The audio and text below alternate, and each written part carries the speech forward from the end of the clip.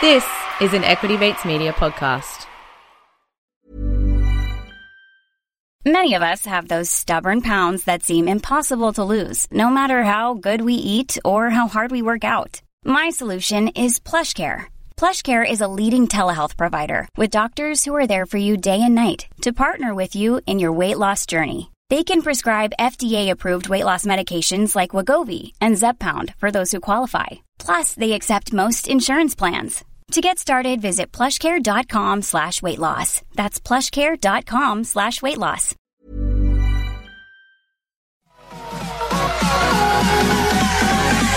Equity Mates. I will say this about investing. Everything you do learn is cumulative. What I learned at 20 is useful.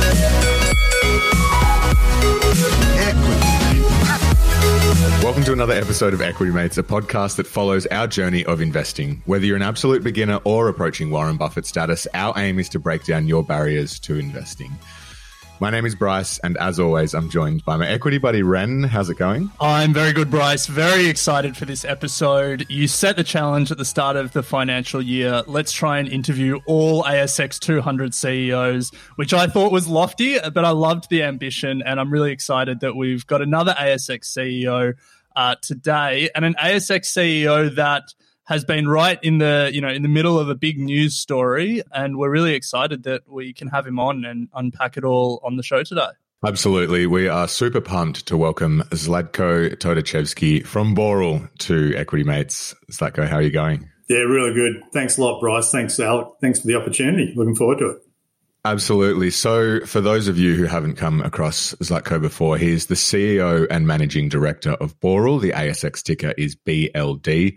Zlatko's 30-year career spans oil and gas, logistics and steel building products sectors, including CFO for energy at BHP, CFO at Oil Search and CFO at Brambles. So today we're going to be covering off a lot of company basics when it comes to Boral, have a chat about the recent Seven Group takeover, and then also close out with a conversation around people and culture, as we always do. So let's kick it off, Ren, with hearing it from Zlatko himself. Yeah, Zlatko, we love to start these interviews by having a company leader describe their company in their own words. So to kick us off today, what is Boral? Yeah, thanks, guys. Look, I'll answer that a couple of different ways. So, what most people would probably expect is me to talk about the fact that we provide concrete for our customers, we provide asphalt, we produce cement, and we've got a number of quarries that produce aggregates that are used in both asphalt and concrete. But frankly, we've morphed a little bit over the last 12 months. We defined our purpose more recently as creating a world that future generations will be proud of. And that's ultimately what the company is going to be about going forward. We don't want to be tied to particular materials or approaches, but understanding what our customers need, their pain points, and how we solve them. That's ultimately what the company is about. Yeah, interesting. So in research for this, we came across an interesting story about your recruitment process. It seems that it was a classic COVID story. The process was conducted entirely over Zoom, and you only met Boral's chair, Catherine Fagg, 15 minutes before your appointment was announced. How did you find that process? Yeah, look, it was a completely unusual process, and I guess I've been a little bit old school in terms of the way I looked at other roles and the way they've been approached. So I had only ever conducted face-to-face interviews for roles in the past. So this was really weird, and it wasn't completely over Zoom or Teams. There were a number of Sydney directors that I had a chance to meet with face-to-face. This is all obviously pre-COVID, but I had not met Catherine. I had not met Paul Rayner. So the only interaction I had with them was over Zoom through the whole process. And as Catherine said, shortly after I was appointed, frankly, I didn't meet her until the morning we announced my appointment. We were both staying in a hotel. We both met up, drove over to the office in North Sydney. That was literally the first time we ever met face to face. So it was a bit of a surreal process. But I can tell you that that what Boral did with the search firm they use was really insightful. They kind of triangulated and calibrated their views through some pretty incisive psychometric testing, spoke to probably the most number of people that I'd worked with in any process I've ever been involved with. So I think they absolutely did their homework. They knew what they were buying, and frankly, I got a chance to really get to know them as well. Yeah, nice. I think hearing that even CEOs have to go through psychometric testing will make all the grads who, have to do it for their grad roles feel a little bit better. Yeah, well, it's a little bit daunting when you first start to do it, guys. But at the end of it, look, I'm 53 years old. So you get comfortable with yourself. You know your strengths and weaknesses. So for me, it's just an opportunity for everybody else to get to know me in a different way. Now, Zlatko, if you can take us back to the early days when you took over as CEO, you took over in a particularly tough period. Boral had suffered 6 profit downgrades in 2 years, and there was, it was a business that was in trouble. Can you take us back to those early days as CEO? What were some of the big decisions you had to make, and how did you approach turning such a big business around? Yeah, great question, Alex. So, look, frankly, I had a little bit of an insight into the business from a company I was involved with prior to joining Boral. I knew the sector. I knew a little bit about Boral. And frankly, I always thought that Boral had the best assets and really strong capability. But I could never tell why it appeared to be always not a serial underperformer, but not optimizing what it could do. I could never really unpack what was driving that. So when I was appointed, I did what I called a listening tour. I spoke to all of our major shareholders. I think in the first couple of weeks, I spoke to 50 of the leaders across the organisation. And it was an opportunity for them to get to know me, but also for me to unpack what's on people's minds, what are they seeing, how are they feeling about it. And then we embarked on what I called a portfolio review. I didn't have any fixed views. Everybody was giving me advice. If you read the press back then, everyone said, well, if you flog the US, then you're going to be fine. I didn't believe that because, once again, I thought there was opportunities in Australia and it hadn't delivered what I thought. I didn't really understand the USG Boral plasterboard business. And frankly, I didn't have really well-formed views on North America. So we pulled apart every part of the organisation. Nothing was left unturned. And I made sure that the review that we did was fact-based. Because once again, people were giving me their opinions, but in some cases it wasn't based on facts. So we embarked on a 4-month exercise to pull apart every part of the organisation, understand how they were performing, look at their headwinds, what customers thought about us, our returns and our potential to make those businesses better. So we then got to October of last year, and at that stage I had completed the portfolio review. And we formed a view at that time that the best performing and probably highest potential part of the organisation was construction materials in Australia. So that first, probably 4 or 5 months in the organisation for me was a lot of analysis, a lot of deep thinking about the organisation and really pulling apart every aspect of it. And then, then the path forward started to become really clear, but it wasn't clear on day one. So you did mention there the American business, and a key part of your time as CEO has been actually to reverse the North American expansion that was pursued by former CEO Mike Kane. So are you able to elaborate on that a little bit? Why sell the North American assets? What did, Boral learn from this experience?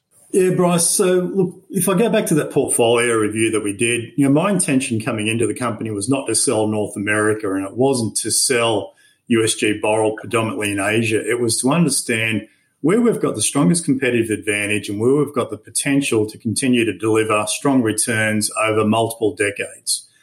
With that lens, it then became clear that firstly, USG Boral in Asia, in the plasterboard sector, was a business where we didn't have a right to grow as Boral. We were in a 50-50 joint venture with Knauf, who are the global leaders, and we're able to finalise a sale with the Bavarians in a really short space of time. So I got to negotiate with them one-on-one, which was fun. But that was about, solving a couple of problems. It wasn't a business, as I said, where we had a natural competitive advantage and it wasn't delivering the returns we wanted. And frankly, those sale proceeds of $1.15 billion US helped us solve the balance sheet problem. We then focused on North America, and it was clear that building products in North America always had some really good businesses that hadn't delivered on their potential. So our focus started to be, well, how do we improve the performance? It felt like there were a series of standalone businesses being run that way. How do we think about any combined value from the portfolio that we've got? And once we had a handle on that, then the question became, are we the best people to unlock that value, or is somebody willing to pay more? And we ran a series of processes, firstly on building products, and we're running one on fly ash in North America at the moment. But at the end of the day, Westlake, who's predominantly a chemicals business in North America, branching out into building products, came forward with a bid that was well in excess of what the market expected that building products business to be worth. And frankly, it was ahead of what we would have thought that we could have delivered ourselves. So we signed that deal. It was $2.15 billion US. And in coming weeks, we'll finalise what we do with Fly Ash.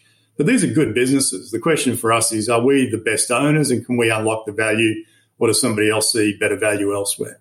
So, Zlatko, you mentioned there the strengthened balance sheet, the sales that you have overseen, the fly ash sale that is likely coming is going to result in an incredibly strong balance sheet for Boral and give you the capacity to return capital to shareholders, invest in new businesses or in your existing ones.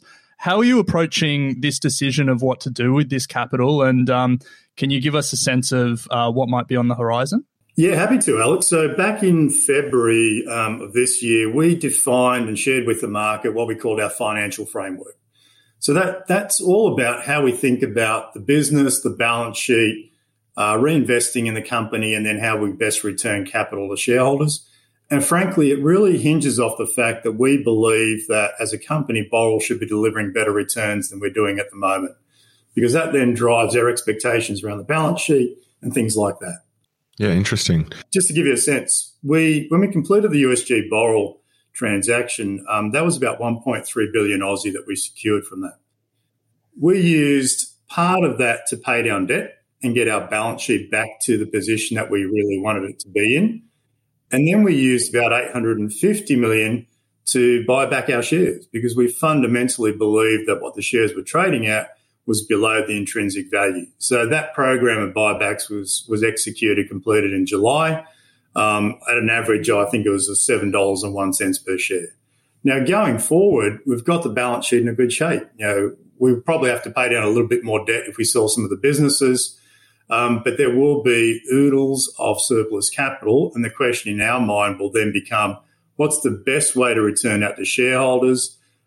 We've obviously spoken with shareholders in the past. We'll continue to do that, but it'll be a combination or a mix of things like a capital return, which, potentially will have tax benefits for shareholders.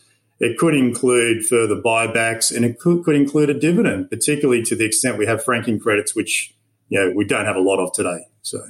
Well, look, as shareholders, you love to hear the CEO say that you have oodles of surplus capital. So love to see it. Look, before we jump into having a chat about the recent Seven Group takeover, Zlatko, we'll just take a very quick break to hear from our sponsors. Even when we're on a budget, we still deserve nice things. Quince is a place to scoop up stunning high-end goods for 50 to 80% less than similar brands. They have buttery soft cashmere sweaters starting at $50, luxurious Italian leather bags, and so much more. Plus, Quince only works with factories that use safe, ethical, and responsible manufacturing. Get the high-end goods you'll love without the high price tag with Quince. Go to quince.com/style for free shipping and 365-day returns. So, Zlatko, at the same time that you were reviewing the Boral businesses, assessing the North American assets, Seven Group entered the share register and slowly started acquiring shares. In May 2021, they then launched a takeover bid, and by July 2021, they owned 2/3 of Boral.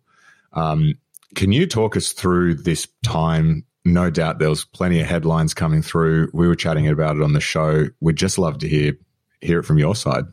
Yeah, sure. Well, if I take you right back to the beginning, Bryce, I was at the final stages of the recruitment process for the CEO role, and then Seven Group became public about their shareholding. So you can't think about, what does that mean? So I spoke with Catherine Fagg about it, and she had obviously been in contact with Seven Group. There was nothing untoward behind it. It was nothing more than, I think, Seven Group realising there was such inherent value in the Boral business relative to what the company had been trading at, that they wanted to take opportunity and advantage of that. And as I've gone out and I've met with a bunch of people since I've started as CEO, including private equity and a bunch of other corporates, it's been clear a lot of people saw the value in Boral, but to their credit, Seven Group were the ones that jumped in and took advantage of it. So, it wasn't a secret. Everybody saw what potential sat in Boral. But if you roll forward then, they obviously crept, as they're entitled to do under corporations law. And then Ryan called me on the evening of the 10th of May and said, oh, by the way, we're launching a takeover, targeting 30%, obviously. Look, that was a surprise. But on reflection, it probably shouldn't have been a surprise for me or the board because, they backed their judgment. They saw the opportunity. They clearly liked the strategy and the approach we're taking and saw more value in Boral once again than it was trading at that time. So, I think it's completely understandable that they would want a larger exposure to that.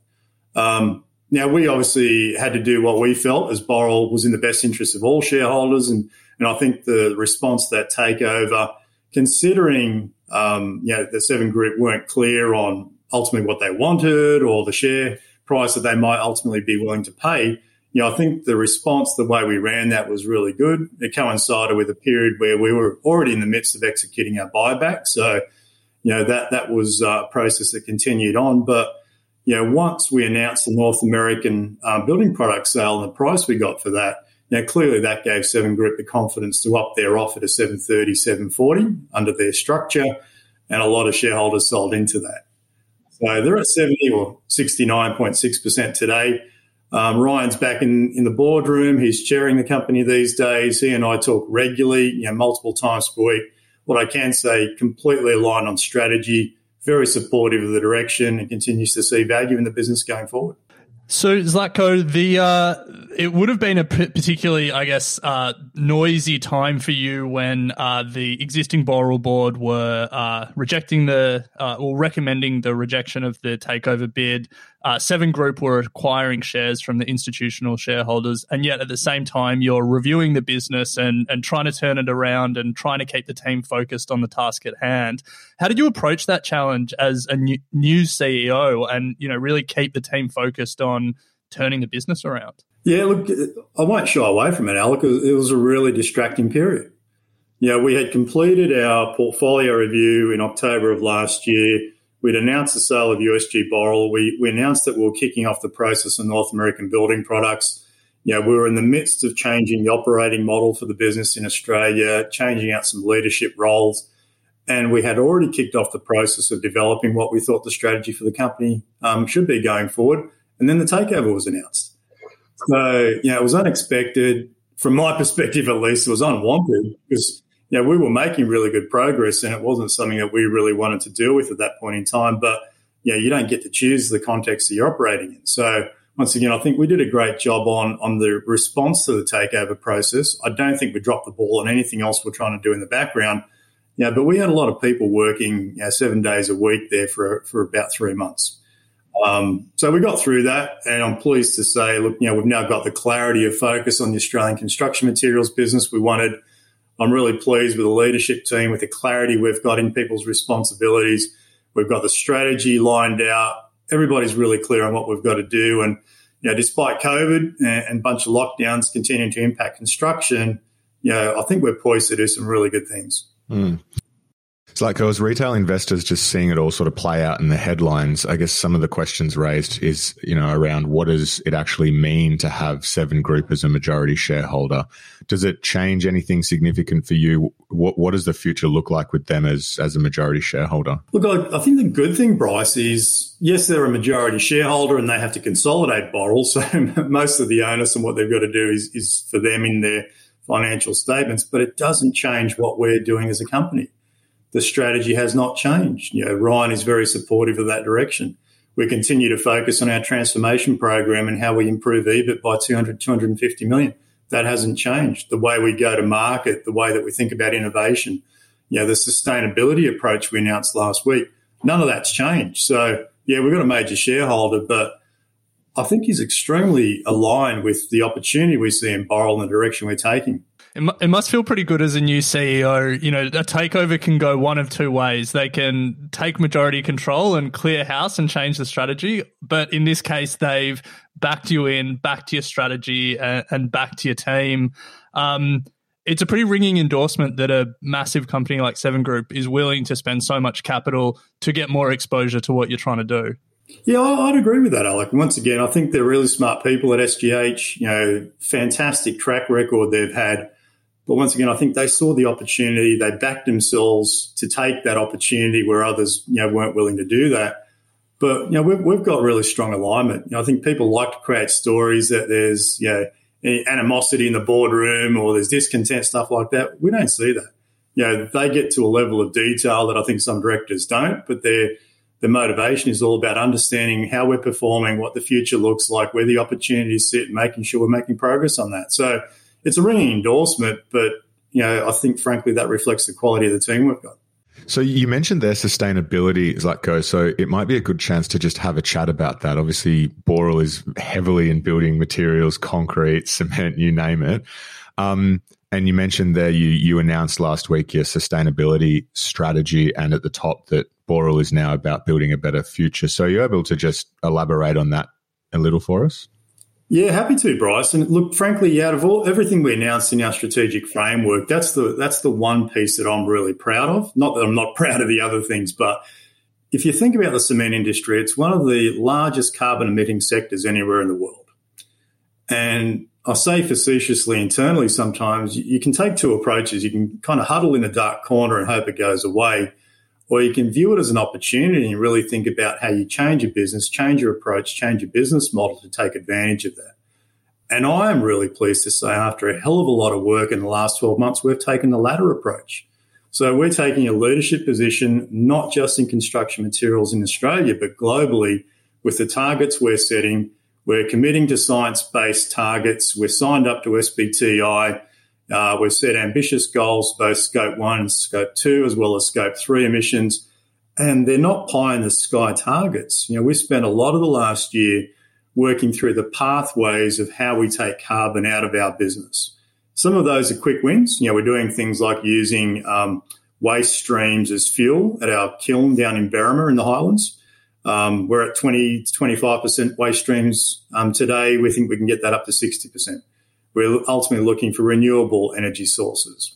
We're working on carbon capture, which is one of the largest components of how we emit carbon into the atmosphere today. But we're looking at how do we capture that carbon from the calcination process, how do we combine it with waste streams, and ultimately, ideally, embed that back into concrete so it's permanently stored. So we've done a lot of work, but I think that work then gave me and the board the comfort to come out with those world-leading objectives that we've announced and feel comfortable that we can do that. So really pleased with the work that many people in our organisation have done and the fact that we've gone out on the front foot to set those objectives. I love that, Zlatko. In a previous life, I worked in the sustainability team at Coles, and my ears picked up there when you spoke about waste to energy. We see, Europe, it's such a big feature of what they do, and it's slowly starting to become a thing in Australia. But it's great to hear, that you guys are on the front foot about it. I think the cement industry is like 8% of global carbon emissions, so great to hear that you guys are focused on it. I guess for a lot of the Equity Mates community, ethical investing and sustainable investing is a really front of mind at the moment, and it seems like for a lot of the broader institutional investing community, that's the same. As an ASX listed CEO, are you feeling the increased pressure from shareholders around sustainability? I guess the crux of the question is, does sustainable or ethical investing make a difference for ASX listed CEOs? Well, look, I think it's a consideration, Alec, but I'd be lying if I sat here and said that's why we did it. We didn't do it because of that reason. I think we recognise the opportunity, and frankly, it's an opportunity to differentiate Boral. So it just makes good business sense, and it has tangential benefits for the community and significant benefits for the community, but aligns us with a lot of both investor and community expectations. So it's absolutely something that we consider, but it's not something that drove us. So Zlatko, you've had plenty of years' experience in leadership positions in some of Australia's biggest companies. So let's turn to having a chat about people and culture. How would you describe your leadership philosophy as CEO? Well, look, there's a couple of things I look for, Bryce, and I really want to surround myself with really great people. You can't do anything unless you've got really strong capability and, frankly, people that are happy to step out of their comfort zone and contribute right across the board. So we've got great people at Boral. We've always had great people. We've made a couple of changes, particularly in senior leadership roles. but it's always about having a great team that's focused on doing the right thing for our customers and for the communities in which we operate. So that for me is always going to be important. Clarity on expectations is really important. And I've said this a few times in different forums, but when I joined Boral, the strategy was unclear to me. It didn't lack coherence. We were construction materials predominantly in Australia, light-end building products in North America, and then a focused plasterboard joint venture in Australia and Asia. Just that lack of clarity for me in the strategy didn't make sense. So we spent a lot of time looking at the portfolio and building the strategic framework that we've now got to build that clarity and to build alignment. And the last thing that I look for is, when you've got really good people and you've got clarity in what you're trying to do, I use this term internally, freedom within a frame. I want to give really good leaders the ability to be able to react and respond when they see opportunities or challenges, but within the framework that we've all agreed. That, I would say, is still an evolving feast at Boral, because if I look at the way the business was run before, there was a lot of freedom. Frankly, there wasn't much of a frame. So trying to bring everybody back in together and build that alignment's important. So the frame's probably going to be a little bit tighter for a period of time until everybody knows what we expect. But ultimately, look, I want to give really good leaders the freedom to run their element of our business in a way that where they can respond to opportunities and challenges and not have, keep coming back to me or the corporate centre to make decisions. So they're the three things I tend to look for in leadership roles and in different companies. Now, Zlatko, we mentioned at the top of this interview how your hiring process was a classic COVID story, Microsoft Teams and Zooms, but also the turnaround that you've been overseeing has been a classic COVID story. It's been, not a lot of traveling and a lot of Microsoft Teams and a lot of Zooms. How do you approach, and I guess what lessons have you learnt from this challenge of trying to change a culture and reinvigorate a workforce digitally? And what can we and other people trying to run businesses learn from that? Yeah, I think great question, Alec. I think the inability to travel is a double-edged sword. Look, frankly, I retired from executive life 6 years ago because of travel. So I am not looking for a lot of travel. But in the context of Boral, it's been frustrating because we had businesses in 17 countries, and frankly, I couldn't get out of Australia. So to not meet people face to face, be able to connect to them in a way that I'm used to. Meet with customers and view the operations, that was extremely frustrating. But when you don't have an alternative, this kind of forum, either phone calls or Zooms, that's all you've got. So you've got to do the best you can. And frankly, when we're going through the portfolio review, I was spending a half day with North America every morning, just going through their businesses, talking about their performance, talking through products and customers. And it worked. We got an outcome, and might not be as good as you'd ideally want with face-to-face connection and all the non-verbal cues you get, but, we got an outcome. So I feel good about our ability to navigate. The cultural piece is a little bit different, though, and particularly in a company like Boral, where I didn't understand the history or the depth of how people felt about the company.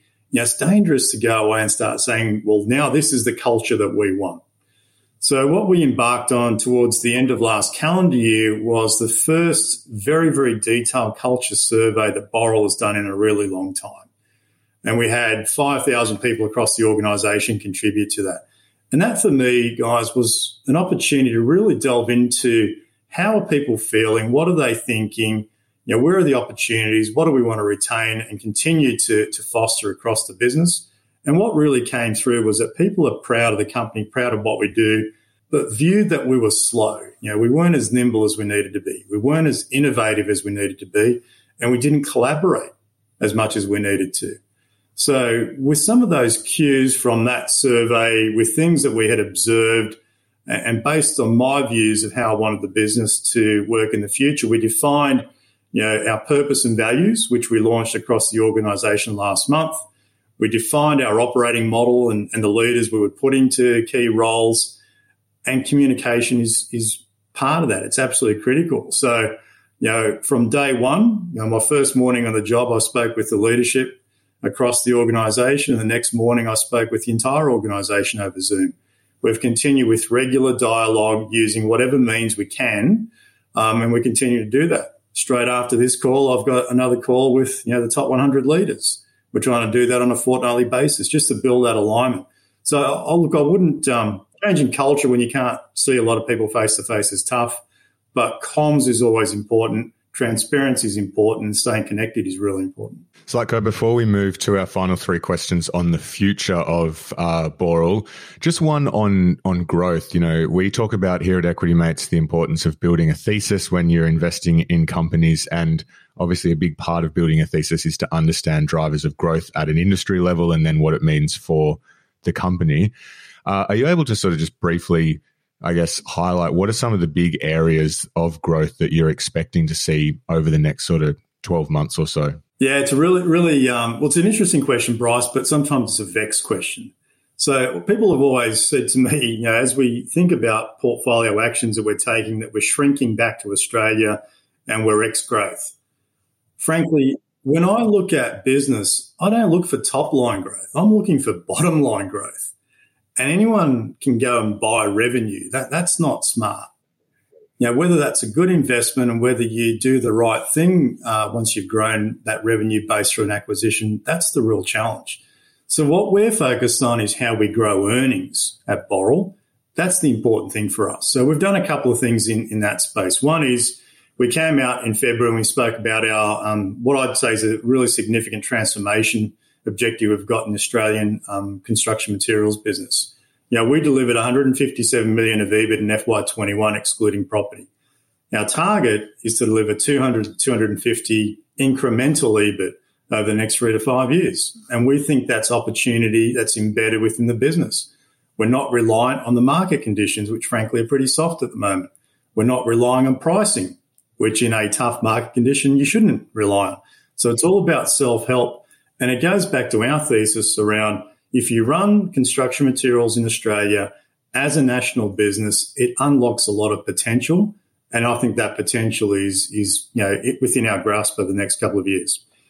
We then think about what are the adjacencies and how do we move into some of those adjacencies where we can bring our skills, our asset base, our capability to bear. And one of the really interesting ones is recycling for us at the moment. You know, Alec touched on it earlier, but when we think about recycling, we're looking at how we use our quarries for landfill in particular. You know, we dig up stuff, we crush rock, and then it leaves a big hole in the ground. Well, down in Deer Park, we've used the quarry void for Cleanaway to put municipal waste into.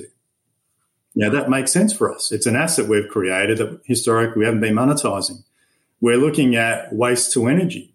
So how we change our fuel mix down in Berrima from, you know, what was a number of years ago 100% coal to more waste streams and ultimately something that's sustainable. You know, we see opportunities to make significant money off the back of that. The really exciting one, though, is waste materials. So we have had a couple of recycling centres around the country, predominantly in Sydney, where we take construction and demolition waste, we process that, and then we put it back into either concrete or asphalt. So it's more of a closed-loop circular economy concept. The work that we've done more recently, we see a significant opportunity in that space. So we're now working with a lot of property companies, construction companies around, you know, how do we manage and support them in their demolition process to take waste away, give them visibility on where those waste streams are going. They're not ending up in landfill. We process it, and ultimately, ideally, it ends up back in the concrete that they use on their new construction.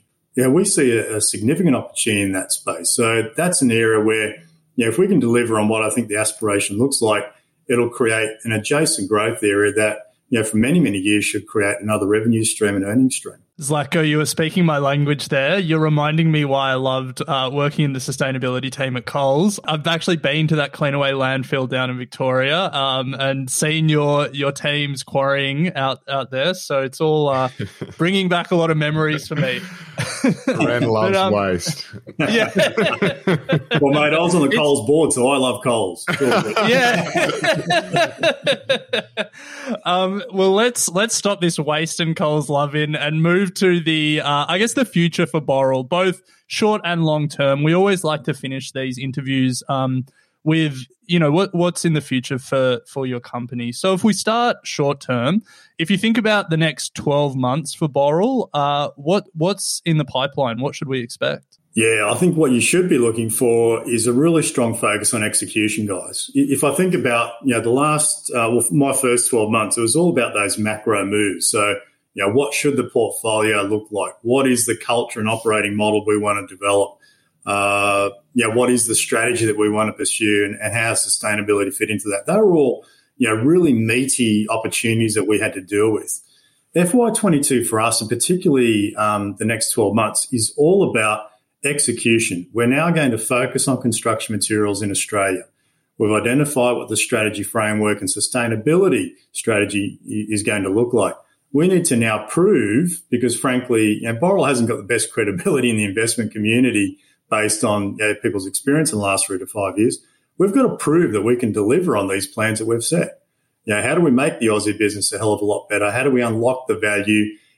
Because we're organised on a national basis, how do we prove that we can capture some of the opportunities we see? And I think, we're looking for that, and I'm sure the investment community is looking for that, because last year was not about the nuances of how we run the business, but this year needs to be. We've got to deliver, we've got to show that execution, and we've got to make progress on the sustainability journey that we've set ourselves on. So Zlatko, in terms of risks, there's always a multitude of risks facing any business, but if you were to narrow it down to just one, what do you think the biggest risk facing Boral right now is?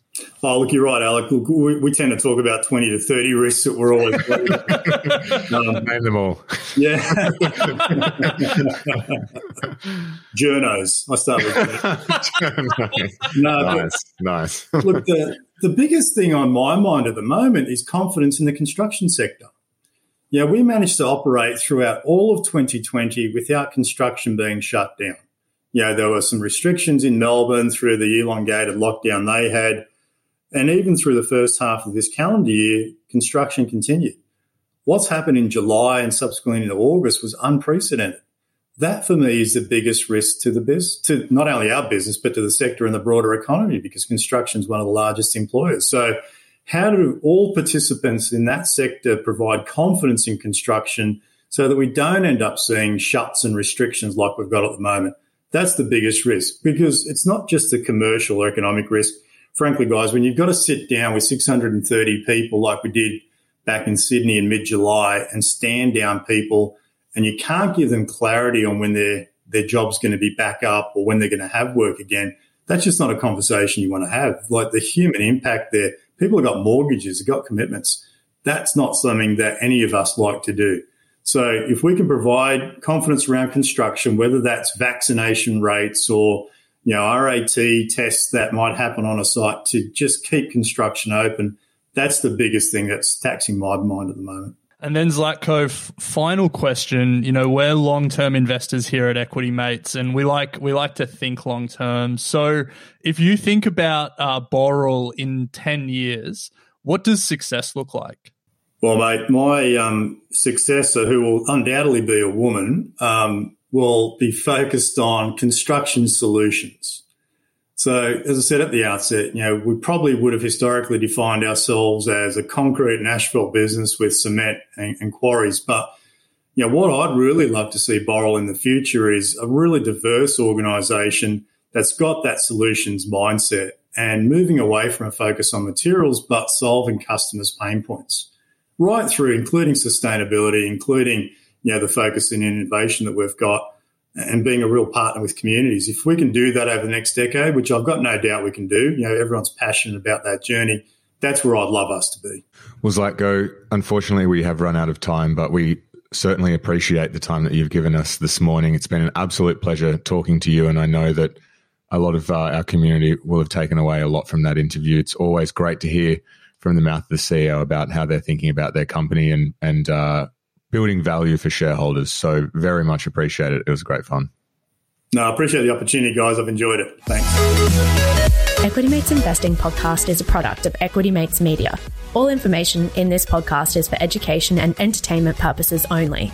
It is not intended as a substitute for professional finance, legal, or tax advice.